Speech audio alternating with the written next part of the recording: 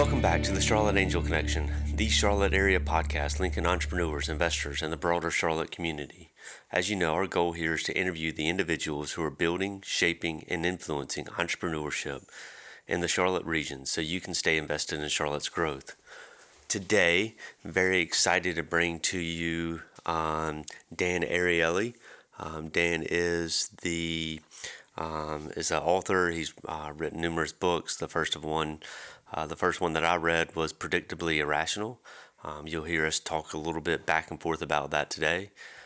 He is also leads the Center for Advanced Hindsight at Duke University and is the founder of Duke Startup Labs. So really fun interview today. I've read Dan for a long time, so really exciting opportunity for me to sit down and have a conversation with somebody that I admire, whose work is, I think, kind of leading edge of how we make decisions and how poorly we actually make decisions. So certainly hope that you enjoyed today's podcast with Dan.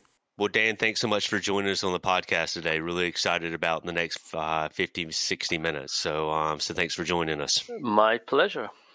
So you didn't want the cheated startup. I'm going to give you the first question. So we're going to jump right into it and see how we go along here.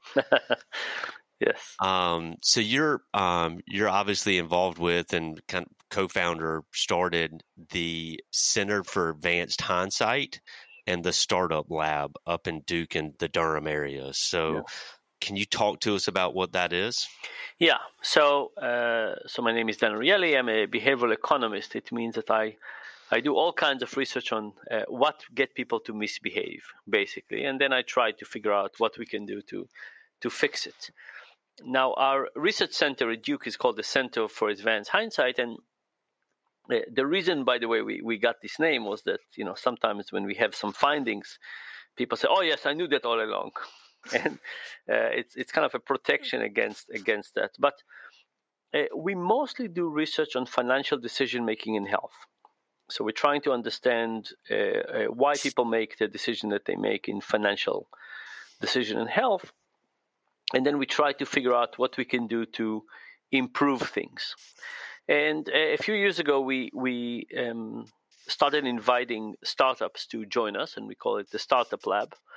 And it's kind of an incubator, but it's an academic incubator. And as an academic incubator, we think that you can't achieve almost anything in 3 months. It needs to be longer. So we invite the companies to come for a year. Almost all of them want to come for 2 years. I mean, they come for a year and then they stay for another year. But our approach is to get them to come here, and we teach them about behavioral economics and behavior change. And then we help them take their assumptions about what their product is doing and say, are you really sure about these assumptions? And if you're not, let's figure out. And it's amazing how often you realize that you're wrong when you do experiments, and how often startups realize that they're wrong and there's a better way to do things. So we help them on the social science perspective, and we help them on the experimental aspect, and we help them be more rigorous about testing. And it's kind of amazing. Like, nobody in biology will dare to do a startup in biology without a biologist on staff. At least one. But people have no problem doing a startup on behavioral change without anybody having any experience with this research. Yeah. Right? So everyone's, yes, I started sleeping better. I understand sleep. Let me do that, or so on. So it's incredibly helpful to do that. But we don't just help the startup labs. We try to help the community of startups more generally. And I'll tell you why I believe so much in startups.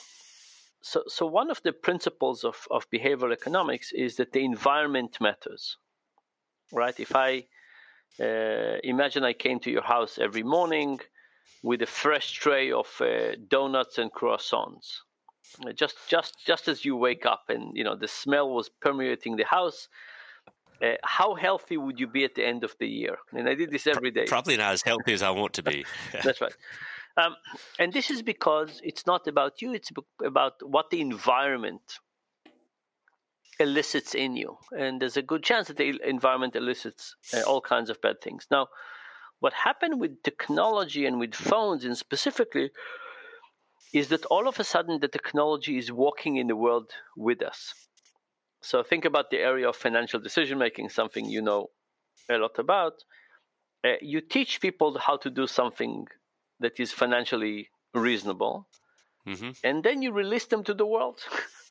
And they're released to the world with notions about savings and investing, but they're also released to the world with something called a credit card. And then they walk by a shopping mall, and what wins? The thoughts that they have in their mind or the credit card in their wallet? Yeah. But if we have a technology that walks with you, now we have a better chance of creating a behavioral change. So that's why I think that technology and behavioral economics really go hand in hand.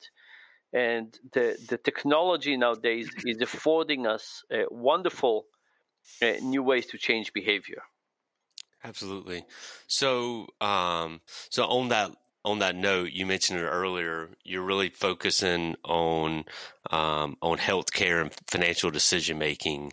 Is that just because technology is there during those decisions? Is there we make more bad decisions in that space, or what's the driving force behind focusing on those types of companies, Dan? Yeah. So if you think about the big classes of the way we misbehave, I think it's time, money, health, the environment, and hate. Kind of those are the big five. Maybe you have another one that you can add to it.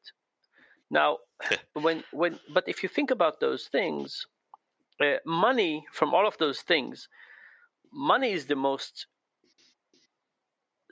readily available for influence. Why? Because it's digital. Yeah. And it means that we can control the pipes. So for example, there's a company I help called Capital with a Q. And okay. And what they realized early on is that if you give people a credit card, people spend more than their budget. You give them a prepaid debit card with, let's say, $2,000 a month, people are better. If you load the money once a week instead of once a month, people are even better. Huh. Why? Because if you load $2,000 at the beginning of the month, you say, well, my goodness, I'm wealthy. And people spend way too much and they run out. If you do it for a week, it's a more manageable time frame. But it doesn't end up there. Do you think it's better to load the money on Monday or on Friday? Monday? That's right. Because if you load it on Friday, the weekends happen. Right? Yeah. The weekend happens and then people run out. So money allows all of these things. Oh, here's another example. Imagine two people. Both get paid on the first of the month. One of them has the rent or mortgage comes out on the 2nd. One of them has the rent or mortgage comes out on the 20th. What's the difference between the two? The difference is that the second guy for 18 days think that they're rich. Yeah. Right? They look at their online banking balance and they say, "Oh my goodness, I have money." And so money is digital.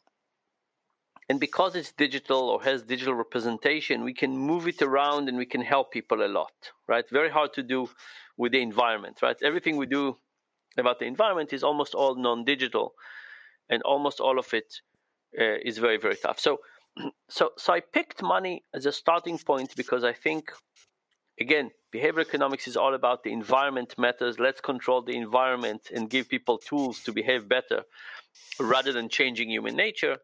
Money is the most suitable for that.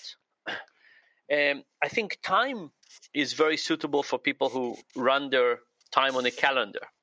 Mm-hmm. Right? So we're doing some things on that. But health is moving into a more digital direction. And it's incredibly important. So I picked those two. Okay.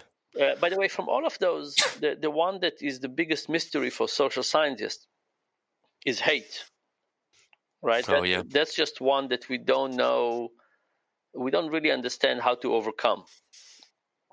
Be nicer. So the problem with hate is that the only recipe we know to reduce it is to know somebody from the other side in an intimate way. Yeah. But hates preclude you from doing that. Yeah, absolutely. Right? So the thing that helps is the thing that also is very hard to do. But again, the principle is we want to give people better tools. In healthcare, there's opportunity for tools like that. Yeah. And I can give you some examples if you want. Yeah, no, please give an example or two. I love examples. They help people wrap their head around something much easier. So I'll give an example from a startup that we started called Shapa, SHAPA. And that startup, the goal was to think about behavioral change and specifically about how to get people to be more healthy and how people to control their weight. And we start looking at this from a psychological perspective, a behavioral perspective. So we say, okay, fighting for better health is something you have to do daily. You can't do 5 days a week. Like if you're healthy 5 days a week, like eating well and binging for 2, it doesn't work. So that's principle number 1. Principle number 2, you have to start before breakfast. You can't start after lunch, right? Yeah. So the third principle was to say that you need something to remind you. Every time we hope that people remember themselves, something is going to fail. We need something to remind you. And a lot of the digital technology everything is on our phones, but we need some physical reminders. And you can think about religion, by the way, that has all kinds of physical reminders, right? It's the cross, the Jewish yarmulke, all kinds of things that basically are reminders. So we said, okay, reminder every day, first thing in the morning. We said, let's look at the bathroom scale. And it's there in the morning. Somebody gives you 2 square feet of the best prime real estate in the house. Take it, right? It's a good thing. So then we started studying the scale, and we learned 3 things about the scale. We learned that it's a really good thing to step on the scale every morning. It doesn't help to stand on it at night. Okay, yeah. And the reason is not because we weigh more in the evening. We do. But the reason is that if we step on it in the morning, this little ritual reminds us to be healthy, and we eat a little bit less for breakfast. Whereas if you stand at night and just go to bed, you forgot the whole thing. Yeah. Right. So, by the way, it's an interesting thing because you say if you could automate that and get people to not stand on a scale, but we could measure their weights underneath the bathroom mat or something like that, you wouldn't want that. You actually want a little ritual of stepping on the scale. So that was point number 1. Point number 2 is that weight fluctuates a lot, up and down, up and down, up and down. People with kind of standard BMI, it could be 2-3 pounds a day. People who are morbidly obese, it could be 8 pounds a day. Wow. Right? Now, what does this fluctuation does? In behavioral economics, we have a principle called loss aversion. And loss aversion in financial term means that people hate losing money much more than they enjoy gaining money. Yeah, no, you're right. So if you had a day that you lost $100,000, you would feel unbelievably miserable. You had a day you made $100,000, you would feel happy, but the extent of the happiness will be about half of the emotional impact of the misery of losing. Now, think about somebody who doesn't change their weight on average. It just go up and down, but every up is miserable and every down is slightly happy. Yeah. So what you have is a sequence of high misery, slight happiness, high misery, slight happiness, high misery, slight happiness. Because people react more negatively to the increases, people just end up not liking their scales, right? Because it's more bad news than good news. Mm-hmm. By the way, this is in financial terms. This is also one of the reasons why people sometimes overinvest in bonds, right? People hate the fluctuation in the market. Yeah. And they say, I don't want to see those fluctuations. Let me keep my money in cash or or in bonds. I don't want to see the fluctuation, even though it's a good strategy. And we always tell people, Dan, to to pay attention to the dollar sign on up days and pay attention to the percentage sign on down day, on negative days, right? So never pay attention to how much you lost in dollar terms. Yeah. But the short term thinking, of course, in losses is very, very painful, and that's why we know that people often feel so terrible when their portfolio goes down, and they end up selling and then not getting the up. No, you're right. Yeah. So sorry. Back to the startup, the healthcare startup. So the up and down is creating this asymmetry, what we call gain aversion, or it's loss aversion usually, but with weight it's gain. And then the third thing that happens is that the body takes some time to adjust. So imagine you're on a diet for 2 days. You stand up on your scale and you say, "Looking forward to good results." No. Yeah. Your weight goes up by half a pound. You say, I ate nothing. I went for a walk. I ate salad. Like, what's the result? The body takes 8 days to 2 weeks to respond. But our intuitive model is that we expect things to happen very fast. So what happened? People become frustrated, right? You go on a diet for 4 days. You stand up on the scale, nothing happened. Then you take 2 days off and you eat cheesecake, and now something goes down. Yeah. So it's demotivating, and so we said, okay, good to step on the scale, but the variance is demotivating and the delay is confusing people. We said, let's create a scale with no display. Okay. Right? If people stand on the scale, let's say, congratulations, you stood up on your scale. Good thing. And let's give them feedback in a way that is more compatible with how we process information. So we said, let's give them the feedback as an average over the last 3 weeks. But then we said, okay, maybe the average is not good enough. And for two reasons. One is, we decided to do trends instead of averages. So imagine a trend. And imagine I have a system with either 4 points, much worse, slightly better, much better. Or I have 5 points, much worse, slightly worse, nothing bad happened, slightly better, much better. Is it a good idea to have the middle category, nothing much happened, or not? I would assume probably not. So you're wrong. And here is the idea. By the way, most people assume so, but here's what we find. Imagine a year, 52 weeks. And imagine somebody lost weight 12 weeks and nothing happened on 40 weeks. Is that a good year or a bad year? You would have to assume that's a good year. It's an amazing year. Yeah. By the way, if you had the year when you just nothing bad happened, it's an amazing year, right? How old are you? I'm 41. Okay, you'll get that very soon. Very soon you'll realize every year that nothing bad happened is an amazing year. But a year where you had 12 weeks going down and 40 weeks going nothing happened is an amazing year. Very hard to achieve that, by the way. Yeah. But if we don't categorize the nothing bad happened as success, people would not feel this way. So we made it into a 5-point category, including a middle category, and celebrating nothing bad happened. Congratulations. Yeah, that makes sense. No. And by the way, another reason we did the trend rather than the amounts is because the trend allows us to hide more things that the average can't. Mm-hmm. So in terms of variance. So think, for example, about a woman who has a menstrual cycle, right? Should we tell a woman on her menstrual cycle that she gained weight? Yeah. I try not to tell my wife that. Yeah, no, absolutely. Yeah. I don't mean socially, but from the perspective of trying to figure out what's going on with their health, it's not informative, right? Okay, yeah. So you have some water retention. It's just like it's not helpful.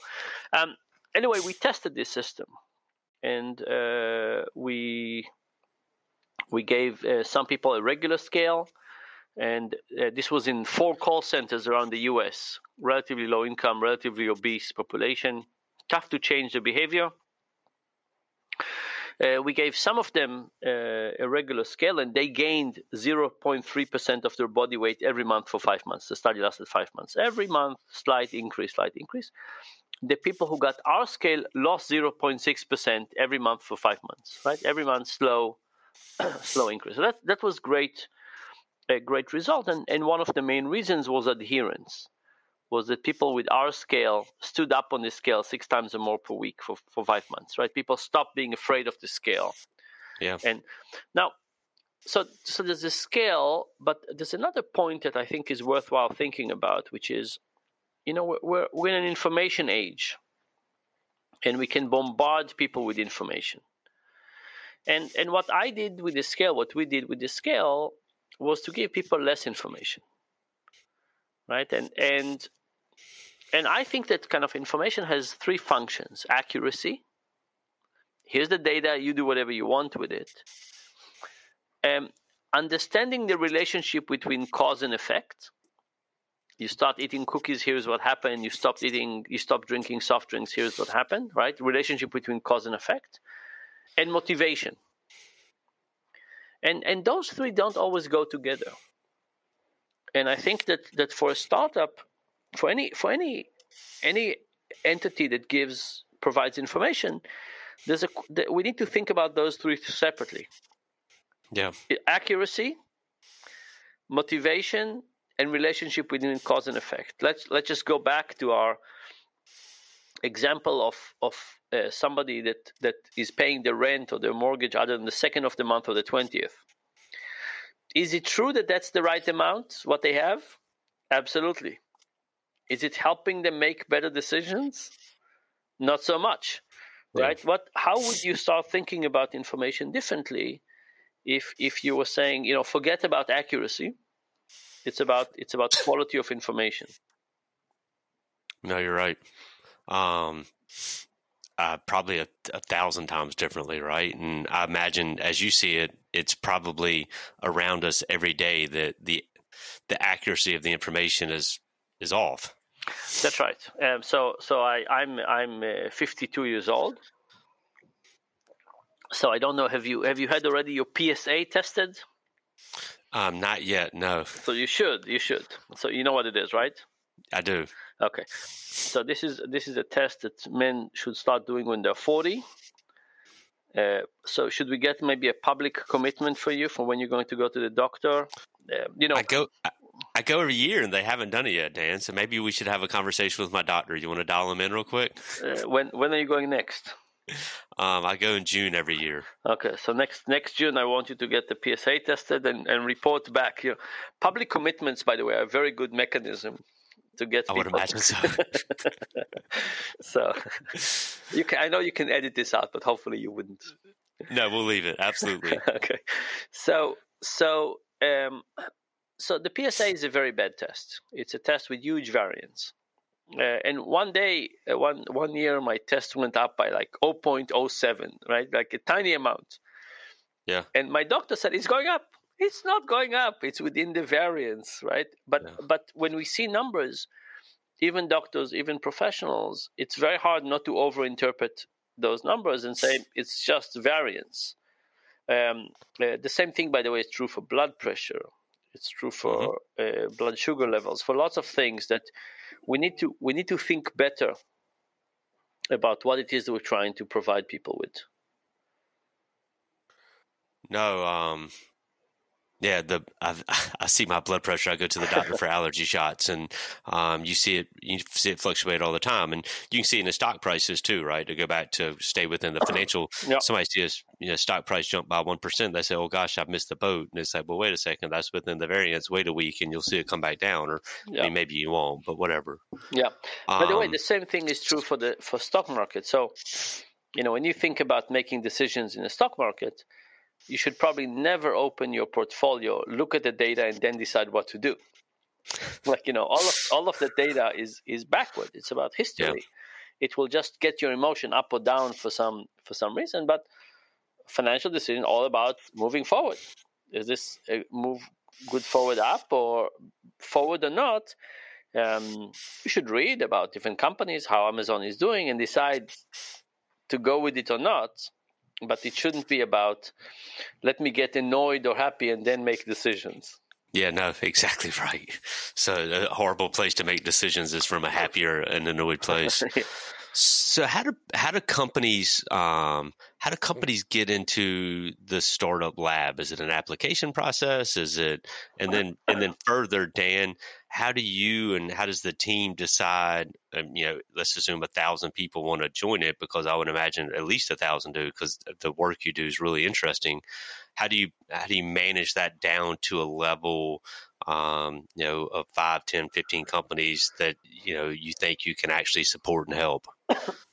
Yeah. So we do have a lot of applications, and there's another reason is because we're at a part of a university system.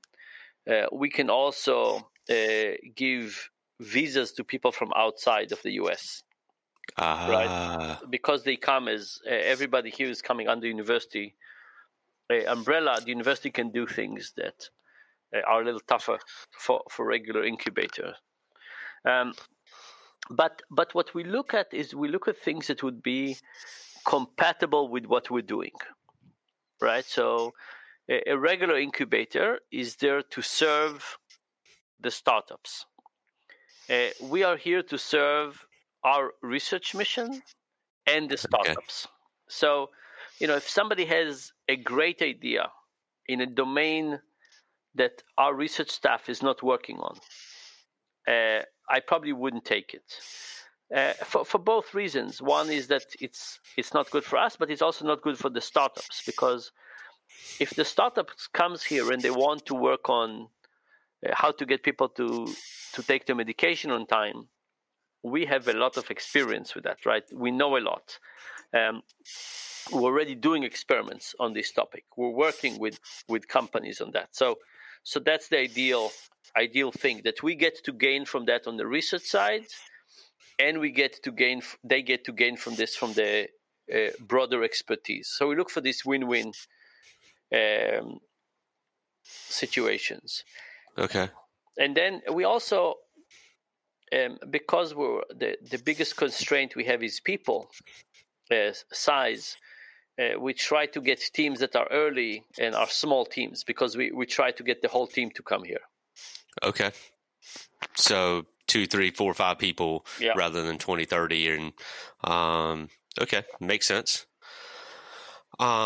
So you've been running this for a couple years, and if you Google you, which I don't know if you've done, but I've done a couple times, you see you've been involved with some startups in the past as a co-founder. You have invested in some startups just from a capital allocation perspective, and you pay attention to irrational behavior because it's what you do. What have you learned about the irrationality of both illiquid investors? So rather than buying Amazon, right, which is, I would assume, different than buying shares in a startup company. So what have you learned about both the irrationality of illiquid investors and of founders themselves, right? I mean, what are the negative sides of both people? Yeah. So first of all, I think that we think about those things as investments, but it's a mistake to think of them as just an investment. Okay. Let's think about the house. Is the house an investment? Yes. But would you be happy to live in a house that you love and lose money every year? Hopefully, yes. I remember when my wife and I moved to Durham, there was a house we really liked, and she said it was overpriced. And I said, look, every year we spend X amount on vacation. It's money that we spent on increasing our quality of life. Why can't we spend X on a house every year and lose that money, but invest in the quality of our house, of our quality of life? And eventually we did that. The house didn't lose value, but we we did that. And I think that for me, a lot of times startups are like that, right? So I look at it as an investment. Do I think it will have an upside? Is it a reasonable thing to do? But I have to admit that I look at startups where I also say, I'm going to learn something completely new and exciting. So, for example, I invested a little bit in a company that was doing something in a cryptocurrency, and it has been an incredible ride. I've learned so much. I bet, from that. So I think there's some investments that you're doing as a, you wouldn't spend your whole capital on that, but investing a little bit more in Amazon would not get me to understand Amazon better. But no, you're right. But investing in a company that does medical devices would get me to understand more about health. So I think that's one thing. And then personally, you asked me about like what I think are some of the issues. The issues is overconfidence. Yeah. And it's true for the founder and it's true for the investors. And here's the thing about overconfidence. So let's think about something very, very straightforward like restaurants.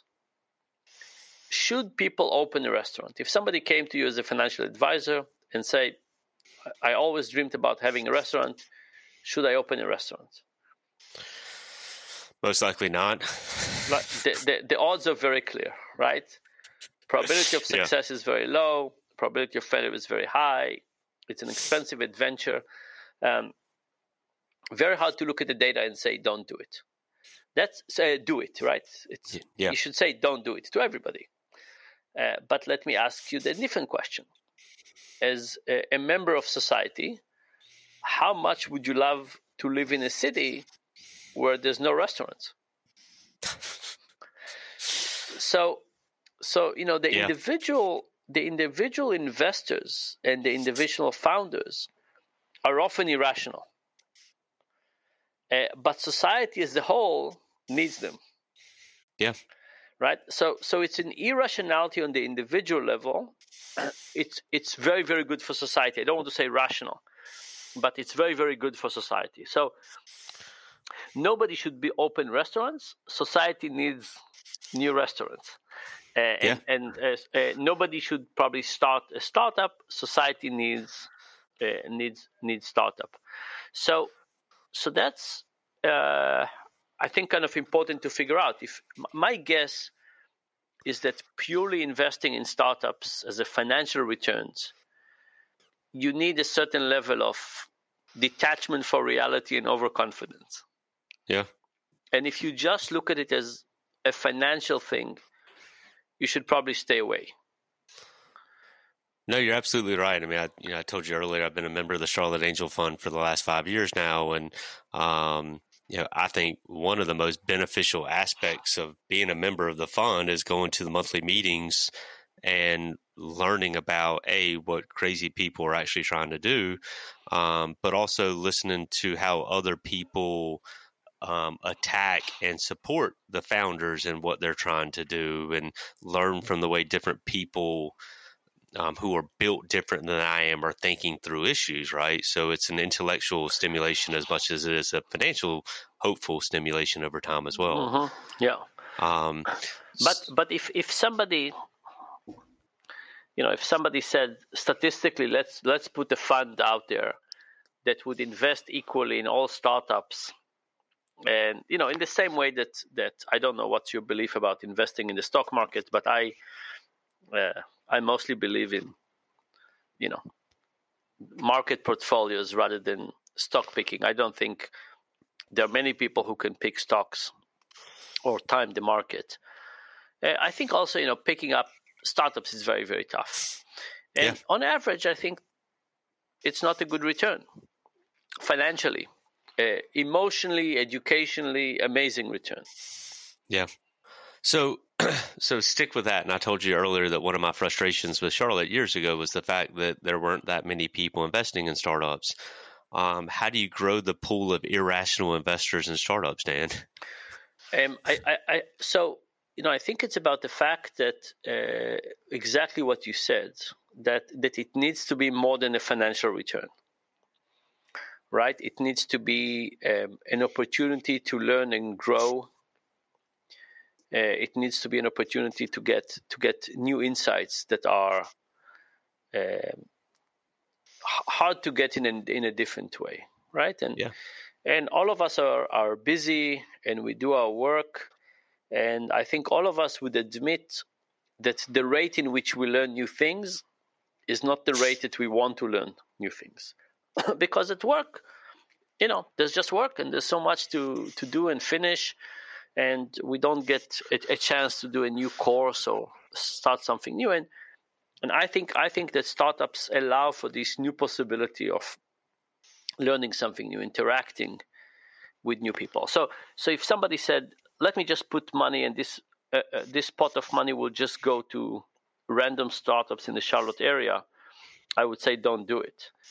But if I say, if you can meet the founders, talk, get some updates, learn what they're doing, get to think about this, maybe help them, learn about their process, now it's a worthwhile investment. Yeah.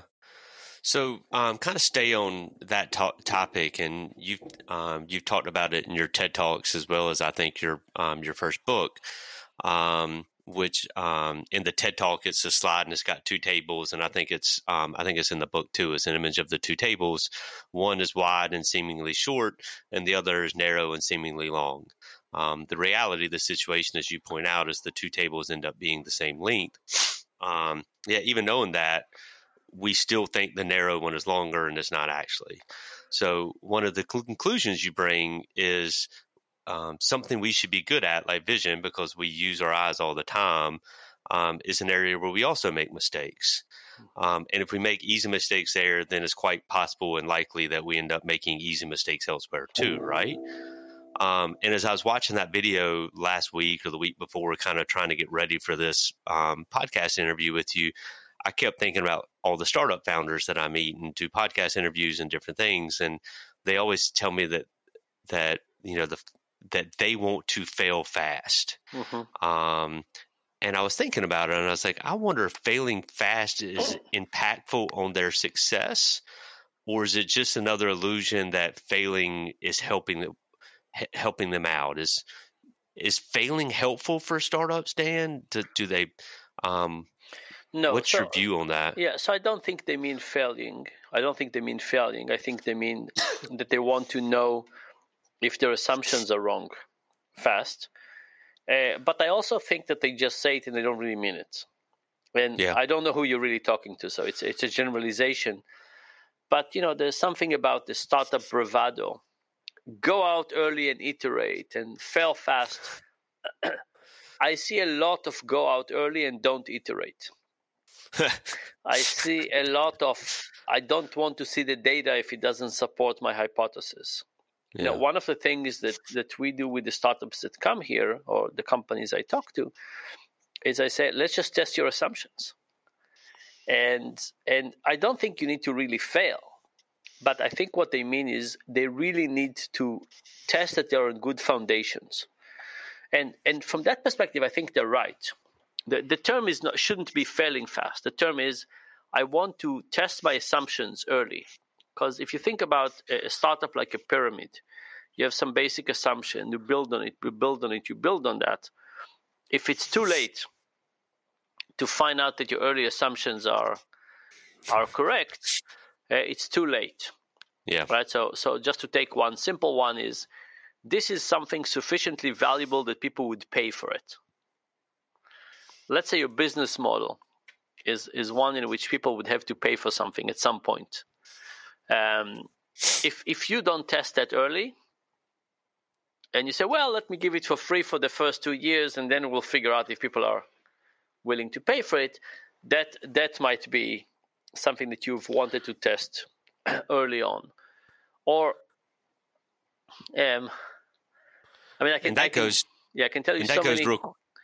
I was going to say that goes to what you talk about with the Startup Lab a lot, right? Which is, and I think it's in the video or maybe it's in a write-up or something like that, where you say you want to help entrepreneurs learn more about the social science aspect of it, right? I mean, that goes back to the failing fast isn't necessarily the right term, is they want to learn how to test their hypothesis quickly, and learn from there, and what's the reality that's driving decisions rather than what they might think is driving decisions. Yeah, I'll tell you one story about this. It's not a startup; it's a project for the Israeli government. But the Israeli government wanted to digitize classes on what is called Computer Science Lite. Right, so they had this idea that you go to people in high school and you give them a 6 weeks computer science light classes, and more kids will study computer science, and particularly more girls would study computer science. But the project was take this class and digitize it so that we can distribute it broadly and cheaply. So we said, okay, before we do this, let's check if this class even increases kids' desire to study computer science. And by the way, this type of class is given by Google and Facebook and Microsoft and Wix, and so many companies are doing that, right? So we tested it. And what do you think happened? It turns out it doesn't help. It doesn't help boys, and it makes girls less likely to study computer science. Oh, wow. Less likely. So, you get these results. It's very, very strange. So we tested it again. Same result. Okay, so now we started a detective process, like what's going on? And what we found is that at the end of these 6 weeks, the girls are they think they're perfectly capable of doing it. There's no gap of ability. But they do think it's incredibly boring. Right? Because the first 6 weeks of computer science, you learn to move a turtle on the screen. Yeah. And they say, what kind of job is this? Who wants to do this for a living? The boys don't care, right? They say, oh, I get to move a turtle on the screen. That's exciting. But the girls at that age want something that is more meaningful. So what we did was we did something very different. We said, what if we created a set of videos of young kids, but particularly young women, who are doing computer science and something. Computer science and design, computer science and education, computer science and health. And we get the kids to go through these videos to see what can be done. And now we increase dramatically the number of girls who are going to study computer science. But if you think about this as an example, it's a project. Actually, there's lots of companies who are doing this, all with good intentions. Mm-hmm. But their model is to say the barrier is ability, the barrier is familiarity. If we only cover that barrier, we will change behavior. But nobody has tested it, right? And I've talked to the people at Google and Wix and Microsoft and so on. No, they're so sure that what they're doing is good. They keep doing it. They keep on doing it. Or in the area of financial decision making. Every year we spend between $700 and $800 million on what's called financial literacy. Yeah. And it sounds very reasonable, right? Let's teach people about money. But there were a couple of studies that looked at that. And what they said was, yes, people learn these things. And yes, they remember some of it. But do they behave differently? And the two papers have different conclusions. One of them is estimated the improvement is 0.1%. Oh, wow. So you imagine, right? You spend $700 to $800 million a year and the improvement is 0.1%. That's it. The other paper, by the way, had a very different estimate. They thought it was twice as much. It was 0.2. Huge. But in any case, very, very close to zero. But people who are spending all this amount of money have a theory that says the barrier for good behavior is that people just don't know. Let's teach people, they'll learn, they'll know, they'll do a better behavior. Turns out, I'm not saying it with happiness. I wish it was so simple, right? because then life would be great, but it's not. Yeah.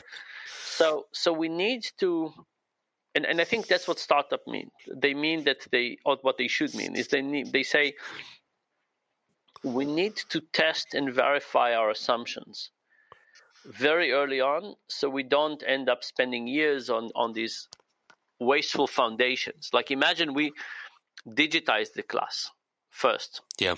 and created all of these assets and did a great job on and then we tested if it's working. Yeah. That 2 years later we would find out that it's not working and everything was a waste. Well, somebody else figured it out before you did, and they started the company with the new hypothesis, and you're too far behind to pivot, right? That's right. Yeah. So, which kind of speaking of you test a hypothesis and you're too late to pivot because somebody else is already there. Startups win because of that, right? I mean, you think of Yahoo, you think of Blockbuster, you think of all of these companies. Really smart CEOs, really smart consultants.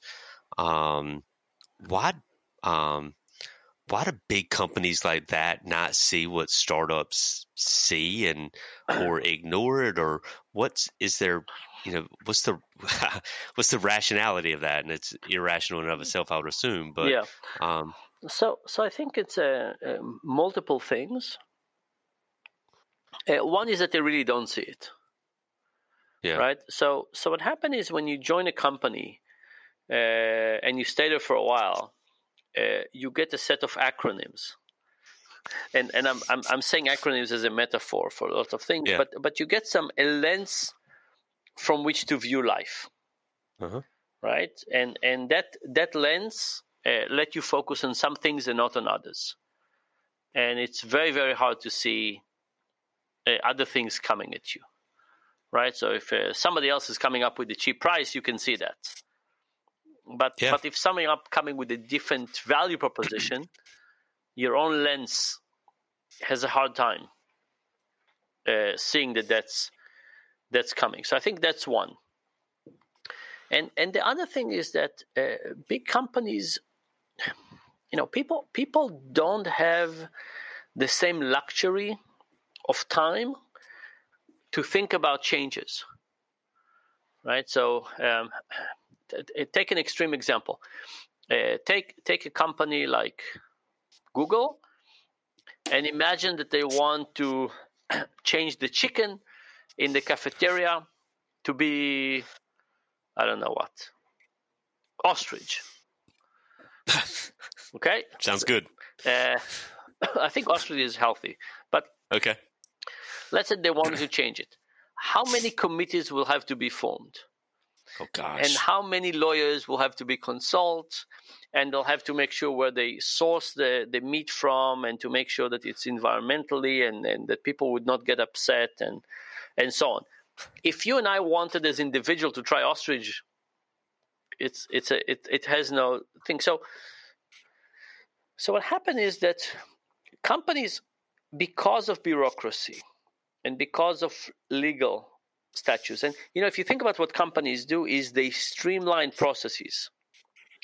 And there's a lot of good things about streaming processes, and there's lots of bad things. And the bad thing is doing anything not the same is very different. They're very difficult. Yeah. Right. So if you have a payroll that you have honed in for 10 years, and the system talks to this and you try to change one thing, very tough. If you write the people who work for you check by hands, you can change whatever you want. Yeah. So I think it's good and bad. Companies are supposed to become stagnant because at that point of the development, they are supposed to optimize for efficiency, not for creativity. Yeah. Right. So you want to get a creative process, move up, stabilize it, and then you want to say, okay, now let's make it more efficient. And making it more efficient means we automate it, we stabilize it, we make it difficult to make mistakes, but it also means we make deviations tougher. So I think it's just a life cycle. in the same way that, at 50, I'm not not learning as fast as I did before, and so on. There's a life cycle point, and I'm perfectly happy with companies, going through this life cycle and then going down and something else comes. I don't think it's a bad idea. Yeah, it's funny. I wrote down a question as you're talking about efficiencies and everything else, and you kind of answered it without really knowing what I was asking. And the question was a simple: how do companies guard against it, right? And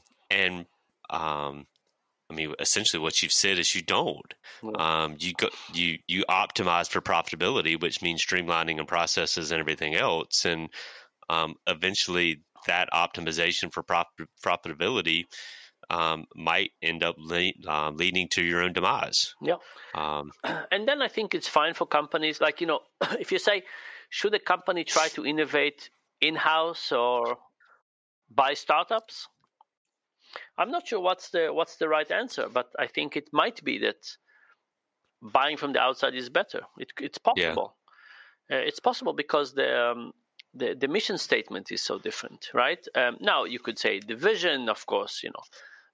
There are some things like drug companies. You need so much money to innovate, or aerospace, right? There's no, if it's not Boeing and Lockheed Martin or Airbus, who else could do it? So there's some industries that you need the big people to innovate. But if you think about in a financial world, right, and you say, is Wells Fargo about innovation? Tough, right? Like, if you imagine that you were at Wells Fargo and you wanted to innovate, like the computer systems are so ancient that if you wanted to do something that talks, my understanding in Wells Fargo, and I might be wrong, is that if you move from California to New York, you have to close your bank account and open a new one because their own computer systems don't talk to each other, right? It's just legacy systems. So if you want to innovate within that system, it's just too much, too difficult. It's been honed for something very, very specific. Yeah, no, you're absolutely right. So then the startup's role is to be the future, and the established company's role is to serve, I guess, the present. You look out. This is why I love experiments so much, because I think experiments are also about envisioning the future. Yeah. Right? So, but one big distinction between data analysis or big data analysis and experiments is that in a big data exercise, you analyze what we have already. In an experiment, what you do is you envision a new future. No, valid you say, point. What if this happened? And then you test it out and say, oh, that's a better world. Let's build it now. Yeah. So in that world, then startup failure is a good thing because they've envisioned a future that the public doesn't end up grabbing. Is that right too?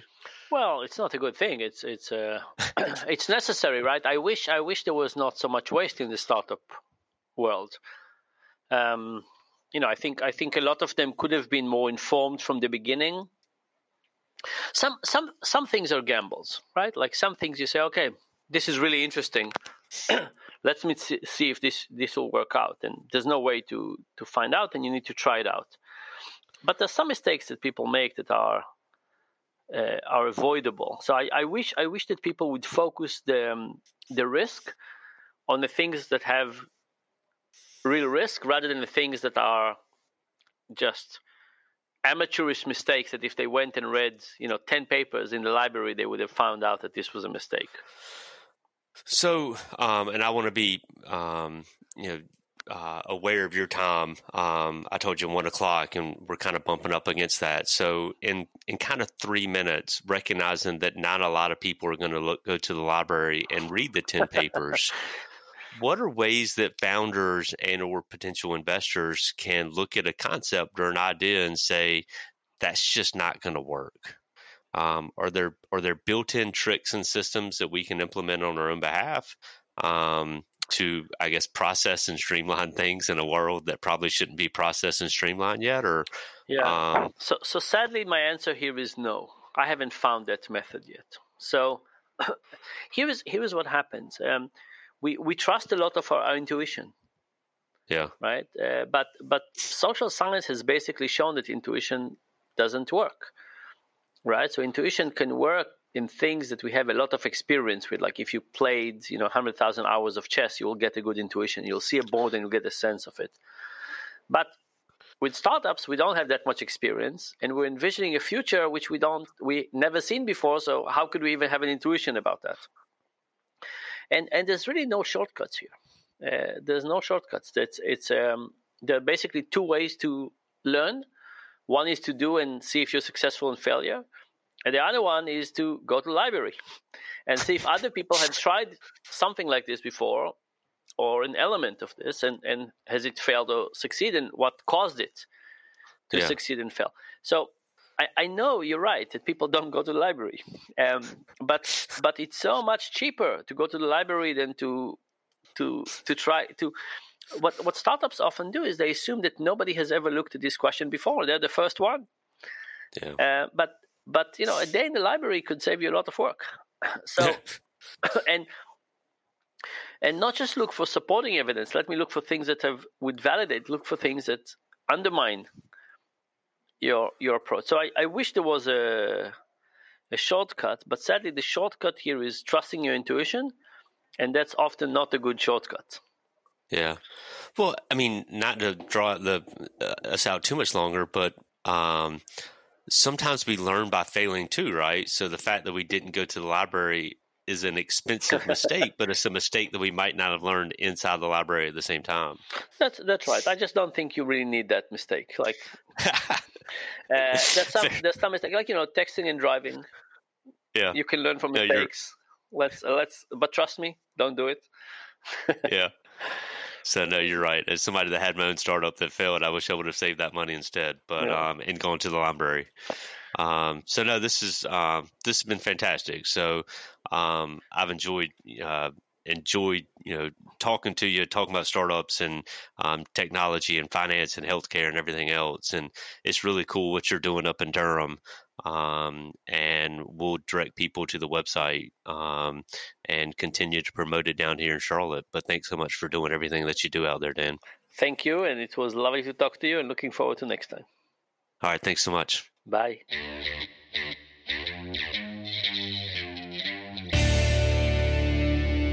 William Bissett is an investment advisor representative with Seacrest Blakey & Associates, a registered investment advisor. Opinions expressed on this program do not necessarily reflect those of Seacrest Blakey & Associates. The topics discussed and opinions given are not intended to address the specific needs of any listener. Seacrest Blakey & Associates does not offer legal or tax advice. Listeners are encouraged to discuss their financial needs with the appropriate professional regarding your individual circumstance. Investments described herein may be speculative and may involve a substantial risk of loss. Interests may be offered only to persons who qualify as accredited investors under the Securities Act and a qualified purchaser as defined in Section 2A, Paragraph 51, Line A, under the Company Act, or an eligible employee of the management company. There generally is no public market for the interests. Prospective investors should particularly note that many factors affect performance, including changes in market conditions and interest rates, and other economic, political, or financial developments. Past performance is not and should not be construed as indicative of future results.